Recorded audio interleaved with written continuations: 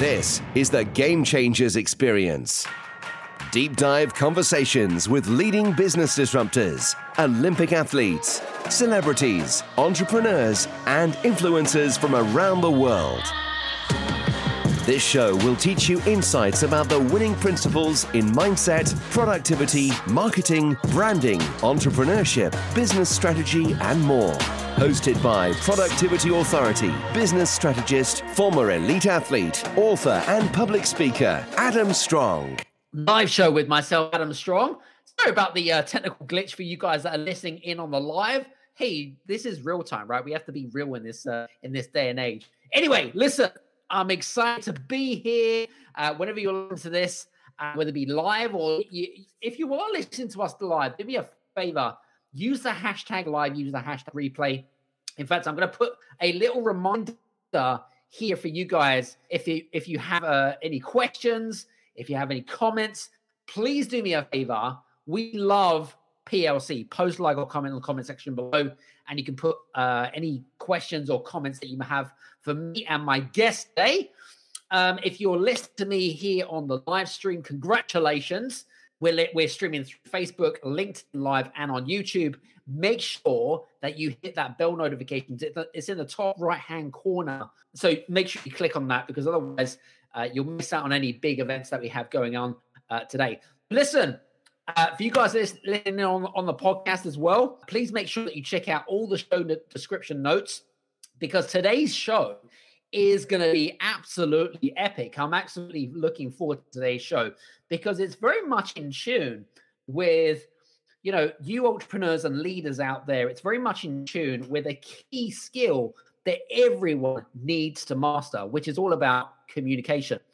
So who have we got on today's show? So my good friend, Mike Acker, who's based over in the US. He's a keynote speaker. He's an author. He's a TEDx speaker. He's a communications coach. He's written over 10 books, by the way, 10 different books.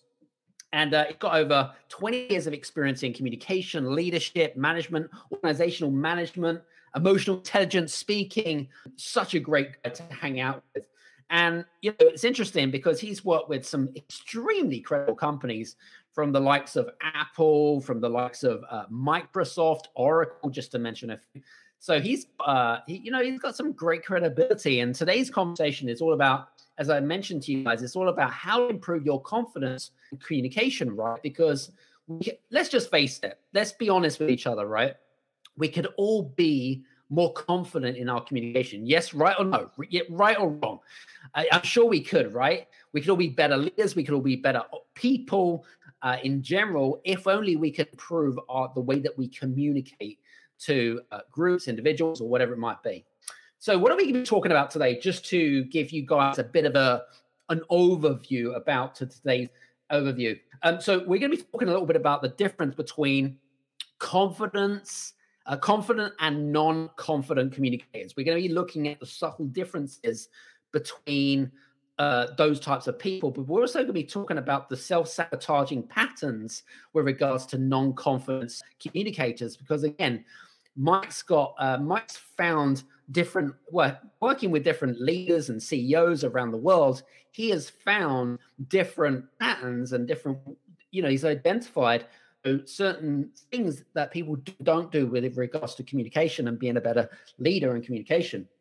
We're also going to be talking a little bit about Mike's speech impediment that he had from a very young age. We're going to be talking a little bit about that. So for you guys, by the way, this show is not dedicated for people just with speech impediment. So I just went to full disclosure. We're also going to be talking about how you can improve your communication skills. And we're also going to be talking a little bit about reflection, criticism, all of the things that affect us as leaders, as business owners, and as entrepreneurs. All of the things that really affect us, especially especially living in a judgmental society, and kind of like those perceived or non-perceived judgments that we have about other and about society in itself. So listen, I'm looking forward to today's conversation. But before we do, if you have any questions, please, like I said, use the comments in the comment section below. And I'm excited to have And I'm excited about today's conversation. So listen, let's get straight into it. Mike, welcome to the show. Hey, thank you so much. Looking forward to having a conversation with you and for all of our audience. Every day I start out with a simple desire, prayer, help me help people. So that's my goal here today. So I get to lean in, listen, and respond. And if people ask some questions, we can do that as well. Yep, absolutely. Well, listen, I'm excited about today's conversation. I really am, because I mean, I was doing a little bit of a kind of a, this is our first engagement, if you like, our first great conversation and stuff like that. And, I was looking at some of the TEDx talks that you've done and stuff like that. Hugely credible. So I just want to kudos to you, first of all.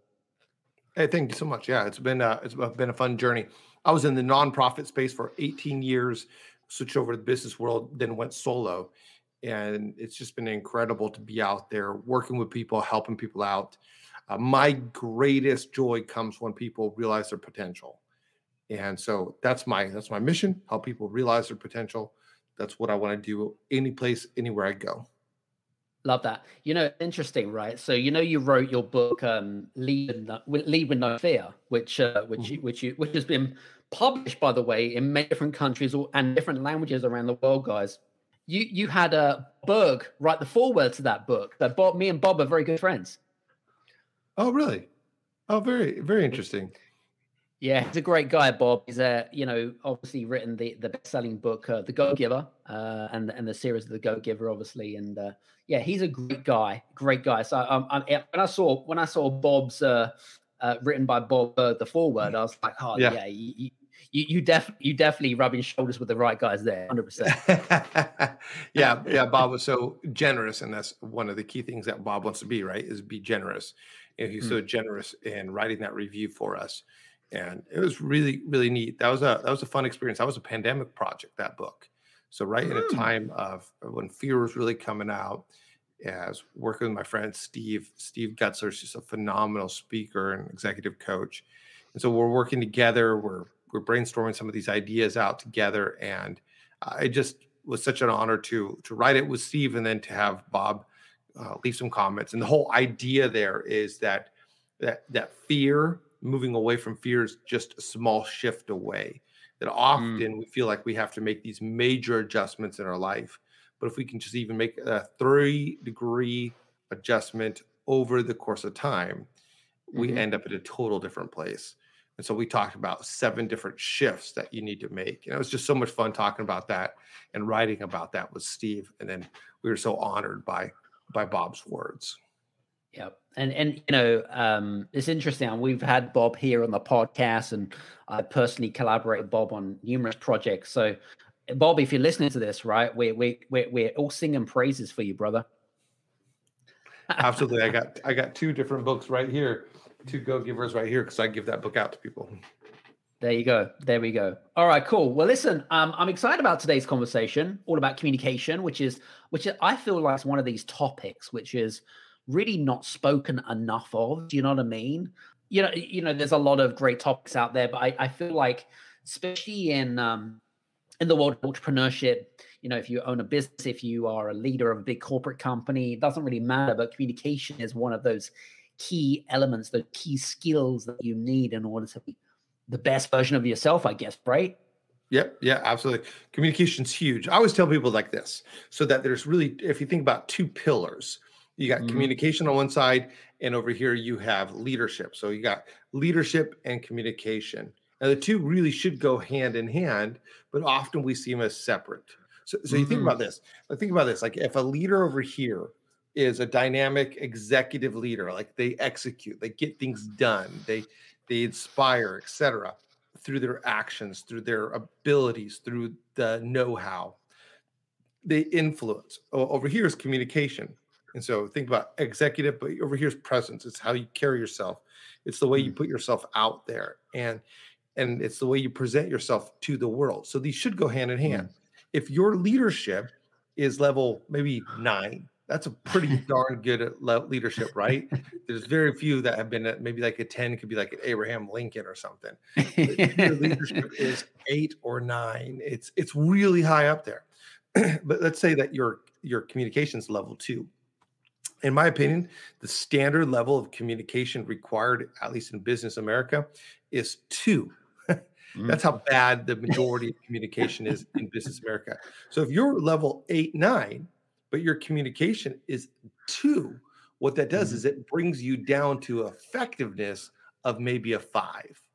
So it brings down your leadership. And I've seen this. I've worked with a lot of people and a lot of leaders. Their communication's so low that it brings it down. Now, on the other hand, over here, if your communication's high, so maybe your communication's 8, 9, 10, you're a powerful communicator. I know a guy, his communication is a 10. The majority of people who know him, who hear him, he's 10. He's internationally known. I won't say his name. He's a 10. His leadership, though, is probably a 3 or 4. Oh, wow. His ability to actually work people, organize, carry through, etc. There's a huge churn in the organization that he leads. But people are attracted to him because they think, oh, man, his communication is high, so his leadership must be high. So here's what happens. If your leadership is high, but your communication is low, it will bring down your leadership. But if your communication is high and your leadership is low, it will bring up your perceived leadership. And if you have both presence and the ability to execute and lead and get things done, then you have executive presence. I love that. I can completely resonate with what you're saying. I really can, purely because we probably hang in the same spaces, rub shoulders with some of the big top influencers in our industry and stuff like that. And there was just a few people that came to my mind, and I thought, "You're bang on the money, brother." Yeah. Seriously, bang on the money. You think of like a Bill Gates, and you think about him. His leadership obviously was a 10, the ability to build a company and build a brand. I mean, you can't get much better than Bill Gates and what he did. But you see that they lost a lot of their power to someone who had 10 in leadership and 10 in communication, Steve Jobs. I mean, if Bill Gates had some of the communication showmanship that Steve Jobs had, then he would have been the one. Zune would be what we'd all be talking on, and we'd have Zune pods in versus AirPods, right? And it'd be so different. And so it's very interesting. Now, Bill has definitely leveled up his communication, and nowadays he's a much better communicator. And you can see the effectiveness of what he's doing with the Bill and Melinda Gates Foundation, where he's leading high and he's communicating high, and therefore he's having greater effectiveness. But it's very interesting to see. And then there's other organizations. I mean, there's been all kinds of situations where here's a great example. I always think it's very interesting that celebrities get used in political campaigns, because that person, they have a degree in acting or they have no degree at all, and they actually don't understand the concepts. Now, some of them do, like Natalie Portman, a Harvard degree, she understands the concepts, but some of them don't. But they're great communicators, so they use them to influence the world, even though they don't have necessarily any political leadership ability. That's interesting. Yeah, I never thought about it from that perspective, but yeah, really good stuff. So I want to jump into, today we're going to be talking a little about how a lot of our listeners can, become more confident communicators more than anything else. But let's kind of like start with the core foundations. And, you've been working, in this field for, 20 years plus. What have you found the difference between someone that communicates extremely well and someone that doesn't have the confidence to communicate at all? Like, what have you seen in terms of the subtle differences? Is it their personality? Is it the way that they behave? What's your take on this? Yeah, so there's really 3 different elements of confidence and communication. And really, for anybody, if you're thinking, Mike, he's got 10 books, I'm interested in a book, the book you should get is Speak with Confidence. That's the book that came out from a major publisher. You can pick it up in Barnes & Noble and other places, as well as Amazon, Audible, etc. So in that book, I talk about the 3 different sources of confidence in communication. And a confident speaker versus an insecure speaker will have 3 versus 0 of these sources. So it's not just one source. It's like a 3-legged stool. You need all 3 sources. And if the 3 legs are strong, firmly attached, long, then you can stand up tall. If they're barely there or not there at all, then you are wobbly, you're insecure. So here's the 3 different sources of confidence and communication. And in the book, I actually start with number 1. I'm actually going to start backwards than what I do in the book, and opposite of what I tell people to do in the book. But the 3rd source of confidence and communication is skills. And it's really certainty in your skills. One of the things that is very interesting is when people come to work with me in one of my public speaking programs, is that they will actually walk away from our first call together. We do these recorded video calls, and so they can watch it back too. And they can see what they're doing, and they can see and they can hear what I'm saying about what they're doing. So I might say, hey, you do this really well. You do this really well. And that confidence in their skills grows, because a lot of people have no idea what they're doing bad. They have no idea what they're doing good. Think about it. There are very few times in your business career where somebody comes up to you after your presentation and says, you know what you did well in that presentation? You specifically did this one thing. You know what you could improve? These 2 things. No. In business world, we typically just go, hey, good job. Even if it wasn't a good job, we say, good job. True. And we move on. And so people have no idea. So people come to work with me and they're insecure. And when they speak, I'll say, here's actually what you're doing well. You should keep on doing that. And they're like, oh, I didn't even know about that. I didn't even think about that. And I'm like, yeah, you got some skills. You got some things that are naturally there already that you've been, well, not naturally, but that you've developed over the course of time. And here are some specific things that you need to do to improve. And so when you have skills and you know where you stand on your skills, you have greater confidence. If you're insecure, it means that you probably don't know your skills. You probably don't know what skills you're lacking. And you probably don't know what to do about it. So you're insecure. Uncertainty leads to insecurity. That's one thing I say again and again in my book. So if you want to speak with, you need skills. And in the book, I cover through several different skills. But the other one is the second leg. So we're going backwards.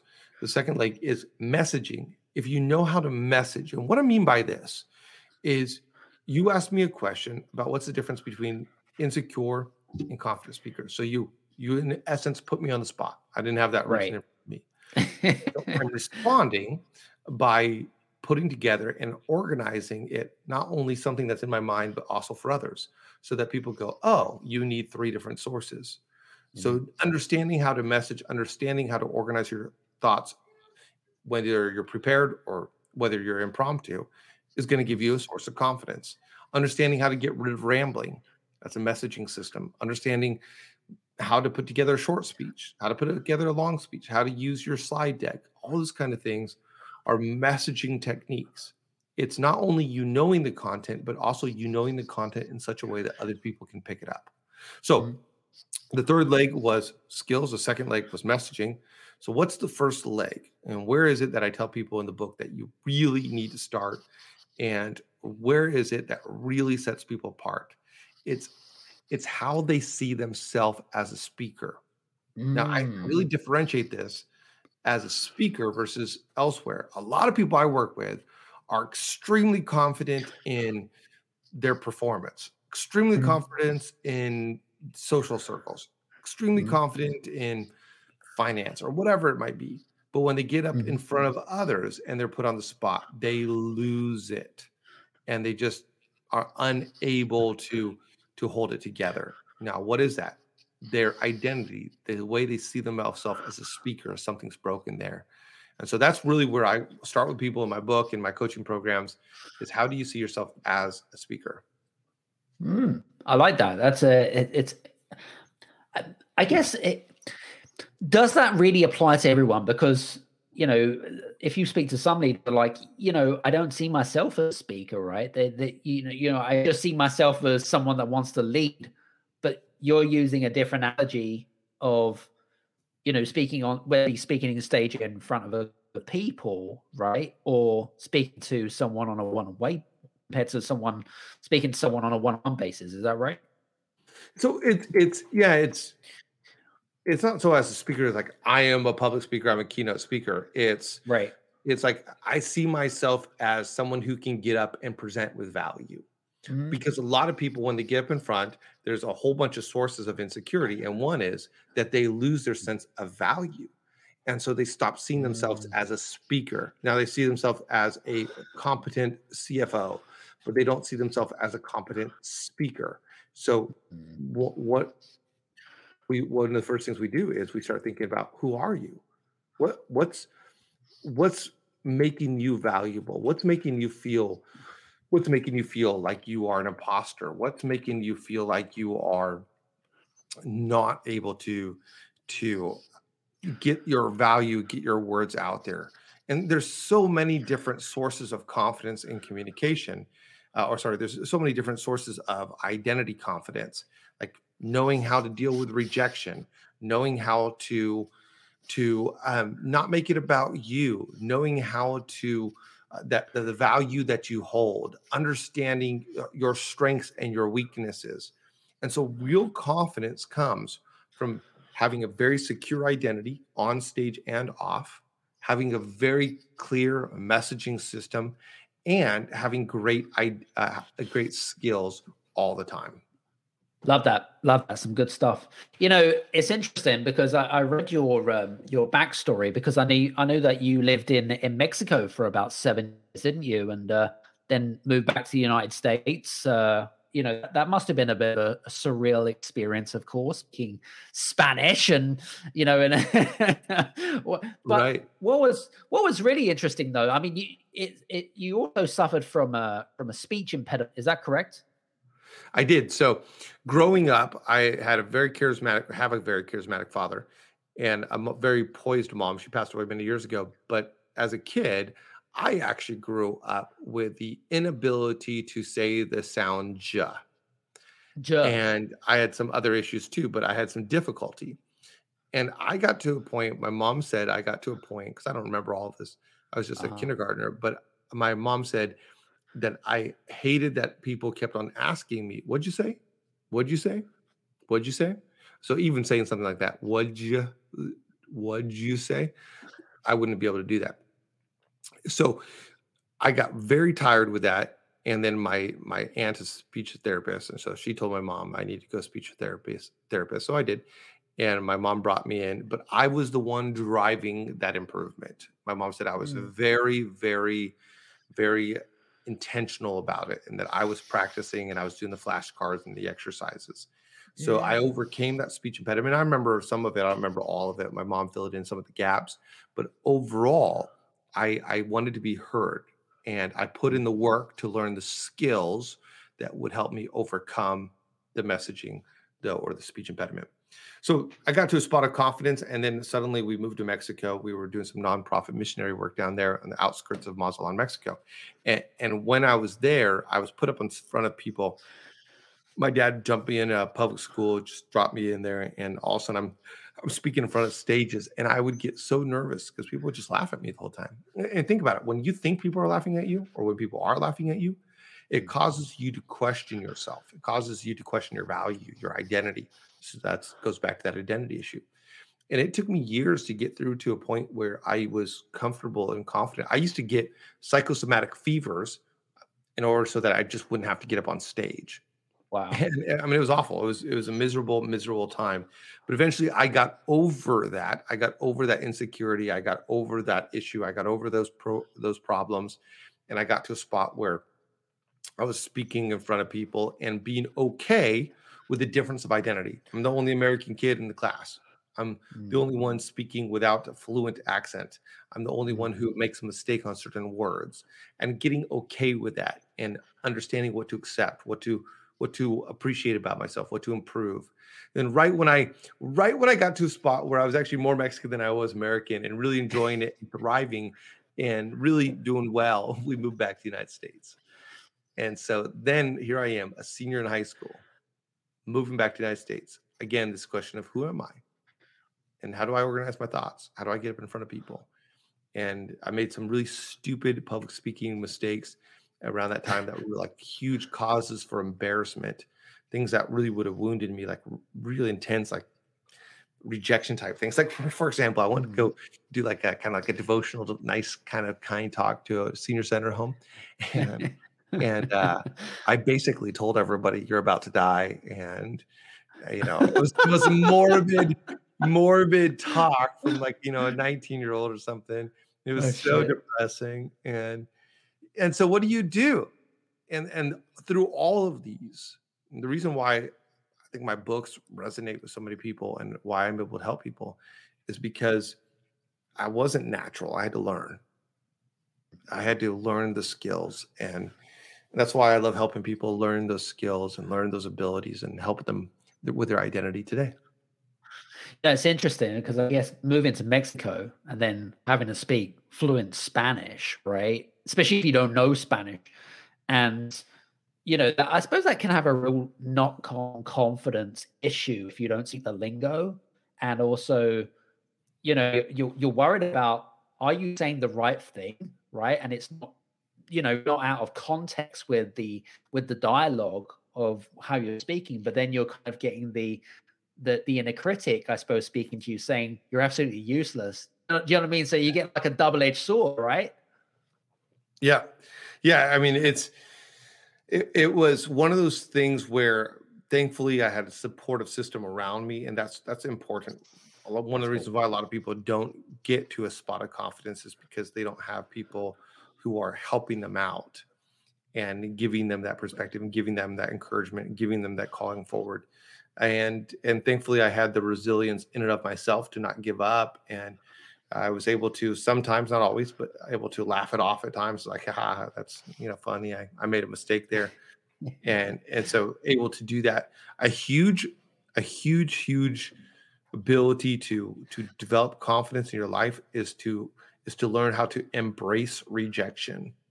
And that when somebody, and I say embrace because we often fight rejection, run away from rejection, resist rejection, ignore rejection, but actually lean in. Okay, I was rejected there. Why was I rejected? What happened there? What did they reject about me?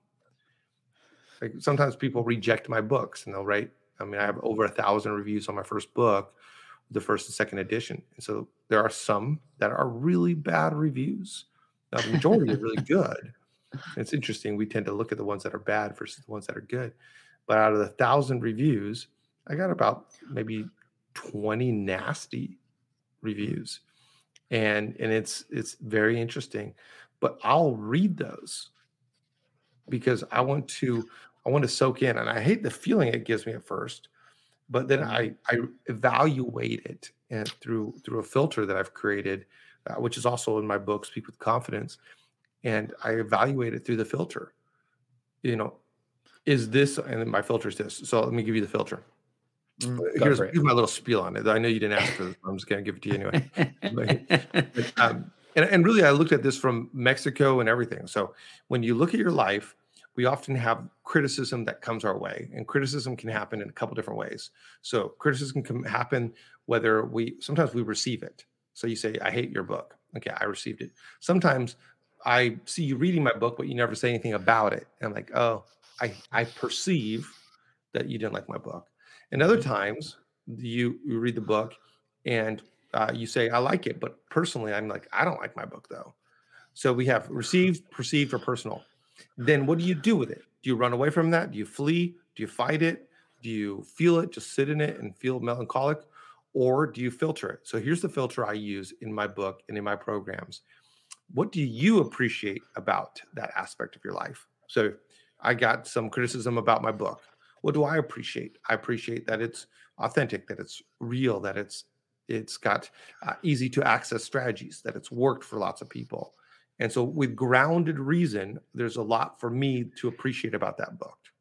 Now, if you say, let's pick a different area of criticism.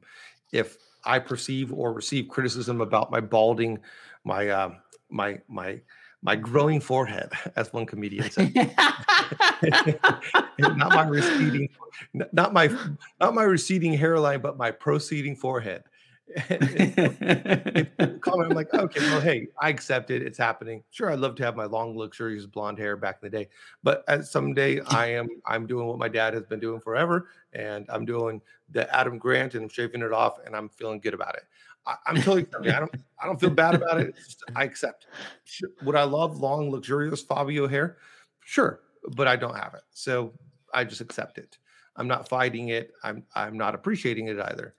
The third one is improving it. So if you say, Mike, not only do I not like your book, not only do you have a proceeding forehead, but also I noticed that you've gained some weight in the last year. Once again, right. But this time I don't accept it. I'm actually training for a marathon. So I expect that in a year, I will be a lot thinner. So what am I doing here? I'm taking a filter and I'm looking at the criticism that comes my way. And sometimes I just accept it, go, yeah, you're right. And sometimes I accept it, but I am doing something about it. Yeah, you're right, but I'm doing something. And other times I go, I don't accept it because I actually appreciate that. It's not criticism. You say that the book's too short. I think the book is perfectly short for some people. Good. So you're looking at it from different angles. And all of these ways are filtered for you to get more confidence in your public speaking, but in other areas of life. And I learned that, and I learned these through some of the own difficulties and challenges I went through in my life. Love that. You know, it's interesting because I'm a big believer that you can't please everybody, right? And you're always going to, and if you've got 1,000 reviews, which you have, same for the podcast, right? It's not going to appeal to everybody. If you're not getting 1-star reviews, I have to then question, are these reviews actually legitimate, right? And so I feel like some speakers and some book authors, they get so cut up about the 1-star review. It's said, congratulations, you have attracted a hater. You have attracted someone that is insecure and you cannot please everybody. Congratulations. Well done to yourself. Give yourself a pat on the shoulder. So, but I love that. It's a good perspective that you put it on, but I just wanted to kind of add 2 cents. Anyway, in there. No, I love that. I love that. I think it's really cool. I love how you said that too. Like, you've attracted a hater. And I think that's really good.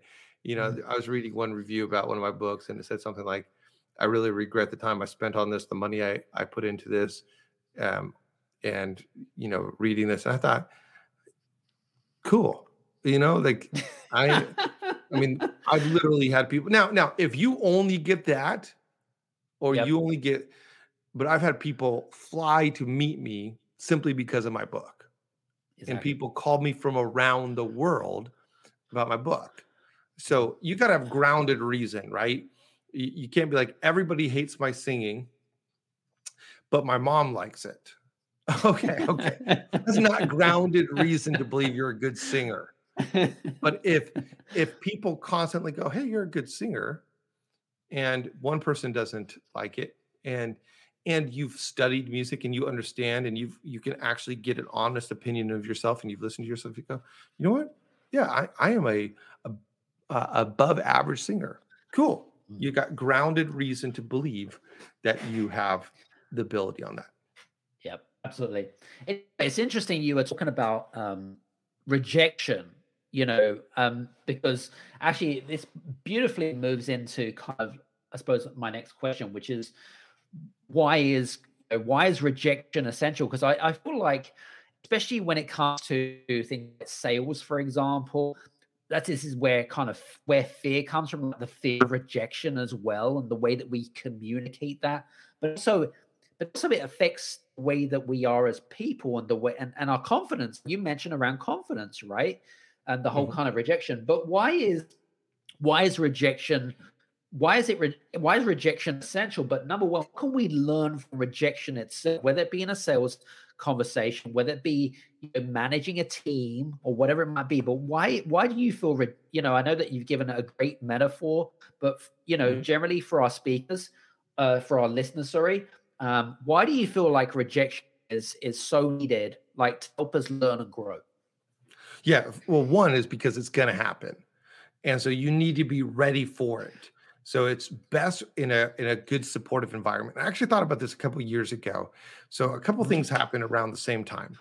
I was listening to a sales call and a sales trainer, and I was a sales consultant. And in that, I was listening to this guy, and he said that when he was a kid, he was very bold, but very ugly.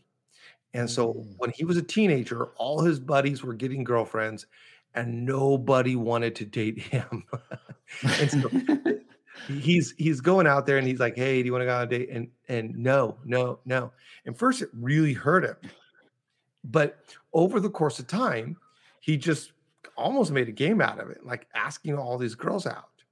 So he said when he went into sales, what he realized is that which he had learned in middle school and high school as the unattractive male asking girls out really helped him in sales, because he didn't get down when girls said no. And now when people would say no and he was making sales, he wasn't getting down either. And so he was extremely successful in sales because he wasn't one who gave in to rejection. Mm. And he didn't take it personal. He was like, okay, you don't like the way I look. That's okay. I got other things. And it's interesting is he ended up marrying a beautiful woman, and he was extremely successful in sales. And partly because of the stuff that was going on the inside, that ability, the grit, the resiliency. And so if he had given into rejection, he would have thought, I'm just an ugly guy. I can't do much. Nobody wants my product. And there's lots of people who feel that way. Mm-hmm. And yet he experienced rejection at a young age, learned how to deal with it, learned how to embrace it. And so he got through it. He had the mentality that no just means next versus no means no. And of course, there's times where no means no, right? but no in terms of a sale, no in terms of asking someone out. Okay, what's next? So that happened. I was listening to that call and making some of those reflections that I just said there. And at the same time, my son comes up, and he was playing with some friends in the neighborhood. And then I guess they didn't want to play with him or something. And so he comes home, he's kindergarten, and he comes home, he's crying. He's like, they don't want to play with me. And I thought, part of me wanted to like go pop a bear and go beat up some kids. 8-year-old kids, boom, 6-year-old kids, boom, throw you around, right? Get picked up by the cops, get arrested. What did you do? Oh, I took a kid and I threw him over the fence. It's okay. No, part of me wanted to do that. But realistically, I thought, okay, how did that make you feel? What's going on? What's happening? And letting him know that it's not the end of the world. That just because they rejected him today doesn't mean they'll reject him tomorrow. Doesn't mean that he's not lovable. It just wasn't wanted at that point in time, and that it's not the end of the world. And so in some ways, I want my son to feel rejection now because he's in a very supportive environment. Mm-hmm. So it's good for us to look at the rejection we've gone through, but to look at it in an environment that gives us perspective. Because when we're rejected, we just feel like the end of the world. Mm-hmm. But if we're in an environment where people can support and love us and show us that we are not rejected, it was just something that we asked or did or said that was rejected, that it really provides the right perspective. Yeah, I like that. I think that everyone that's listening in, if you've never experienced, whether it be, I actually remember, it's interesting, you were describing the whole kind of like rejection of, like the dream girl that you was in high school and you're like, do I approach her and stuff like that. I had that experience, by the way, Mike. I did have that experience. And then you get called like all sorts of like weird, he's following me. And yeah. Anyway, but then you learn from that experience, and then you prove them all wrong, right? And then they like, well, maybe I'll recall that conversation back. I'll take that back because I was obviously out of line, and do you know what I'm saying? And you just learn from stuff like that. I love that metaphor, though. Seriously, it's crazy. It is, and really, if people here are having a hard time with your confidence, there's a good chance that you fear rejection. Because remember, think about the confidence in your identity. So this is part of that identity part. So if you're looking at yourself and like, man, I'm just insecure, I'm nervous, I don't know what's going to happen. One of the reasons probably is due to fear of rejection. I'm going to get up there and speak, and they're not going to like it. In other words, they're going to reject me. And we now listen. If you come in to topic, if Adam put me on the spot and said, hey, Mike, let's talk about nuclear fission, I'd be like, oh, this is the nuclear fission podcast? Yeah. Okay. So, well, nuclear is small. And I mean, I have no idea, like, because it's not something I know about, and I don't have talking notes. Now, if even if I don't know about it, but at least I have some talking notes about like some basics, at least then I can have confidence in my talking notes and my organization. But if Adam put me on the spot and all of a sudden I'm talking about something I have no idea about and I have no organization, I should feel insecure. Or if he invited me to come and speak at an event and I didn't prepare and I didn't think about it, I should feel insecure about it. And if you feel confident talking about something that you really don't know about, then you feel confident in BSing, and then that means you're probably just arrogant. So if you come in though and you know your value and you know that the topic you're talking about is valuable and you know how to organize it and kind of frame it around and put it in a way that's helpful to others, then you should speak it with confidence. Now, are some people listening to the podcast going, man, I like the last guest better? I'm sure. Cool. Good for you. We all have preferences. And other people are going, man, I really like this guy. Great. Thank you. That's cool too. But ultimately, we're going to get rejected and disliked by some people, and that's okay. And just because they dislike our content or our clothes or our look or our car or something doesn't mean that we aren't valuable. Absolutely. And for you guys that are listening in, if you're listening to us live, use the hashtag replay. If you do have any questions for Mike, by the way, around communication and confidence, feel free to use the chat button, which is down below. Feel free to do that as well. And also make sure that you hit that bell notification. So every time we go live, so we get to interview these awesome guests like Mike, you can come and jam with us. So, the thing that I was actually thinking about is, okay, so we've been speaking about communication for the best part of 40 minutes, which is great. I love that, right? Here's the thing. So our listeners are thinking, okay, well, how do I know if I'm a good communicator or a bad communicator, right? I'm a big believer, and you're a big believer of this, I'm sure, of guess what? We can never be the best of everything. However, there is always room for improvement, right? You'd probably agree with that. How can we evaluate as leaders, as business owners, as entrepreneurs, as speakers? How can we evaluate whether we are a good speaker or a bad speaker, and how can we make those subtle changes to be able to be that little bit of a communicator? Are there any tools or any advice that you give to some of our listeners? Yeah, so it's absolutely important for you to get knowledgeable feedback. And you don't know what you don't know. And a lot of times people don't know that they're bad at communication because think about it, the two different sides, right? So on this side over here, they're executing well. They're getting the job done. And so people see that and they get promoted, but their communication doesn't match. So sometimes I get hired by HR directors to go work with one of their executives because they executed, delivered. And interpersonally, they were good. They're awful communicators though. So they've done really well here, but they haven't done well over here. And so the HR director looks at them and is like, look, or someone on the team goes, look, this person needs help. So get some feedback, get feedback. By this point in time in my career, I know some of the things I've done well. I knew some of the things I don't do well. I know kind of my level. I'm not arrogant to believe that I'm the best speaker in the world.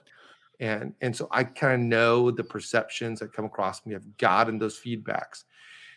And that's really helpful. And so for you, before you do anything to get better, the first thing is you need real trusted feedback. So not your mom, not your dad, but someone who can give you feedback.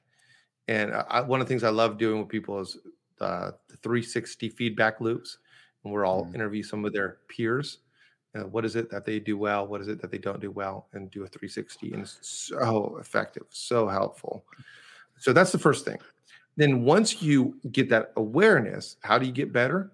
Well, now you need the right knowledge. So you need targeted knowledge. So what is it that I need to get better at? And how do I do that? Okay, so you told me that I tend to do this. What do I need to do differently? And then you need to practice it. For some reason, people in public speaking, when it comes to public speaking, they think that they could just learn something and then do it. But nowhere in our life can we do that. If I said, Adam, here's how you bench press 500 pounds. This is how This is the right posture. This is the right position. Go do it. You now know how to do it. Go do it. If I explain to you every single thing about your body and the right method and the right movement, would you be able to go do 500 pounds? Maybe. Maybe. 500 pounds is a lot of weight, damn it. Exactly. I would not. I chose a weight that I cannot definitely do. And my guess is, unless someone is practicing and practicing. So, but if I told you, okay, your current awareness is you can do X amount. Here's what you need to know about bench pressing. Now go start doing it. Over the course of time, you would be able to get to that spot and do it. In public speaking, like muscles, like muscle building, if I said, hey, here's how to run a marathon, go do it tomorrow, most people would be like, okay, now, even though I know everything about it, doesn't mean I can do it. You have to put in the practice. And really, in effective, confident public speaking, you need to know what you are not doing well. You need to know what you need to be doing well, and then you need to put it in the practice. Love that. Some good stuff. I was actually having an interesting conversation. This was going back a couple of months ago, right? So I was speaking with the business owner, and he was I'm not going to name him or anything, but he was in the world of business consulting. It was in the IT industry, okay? Single business owner, but had some employees, okay?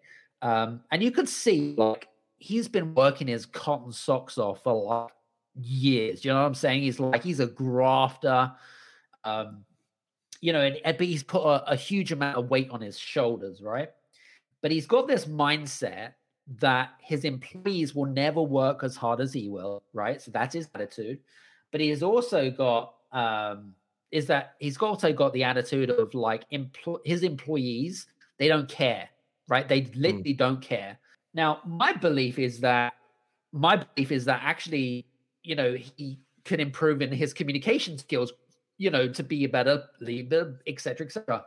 Now, what I was going to ask you is, how could he specifically, and there are a lot of business owners out there, a lot of people out there in the same, scenario, right? Those small business owners trying to grow and stuff. How could he improve his communication skills to overcome insecurity? But more important, how could he become a more empowered leader? Yeah.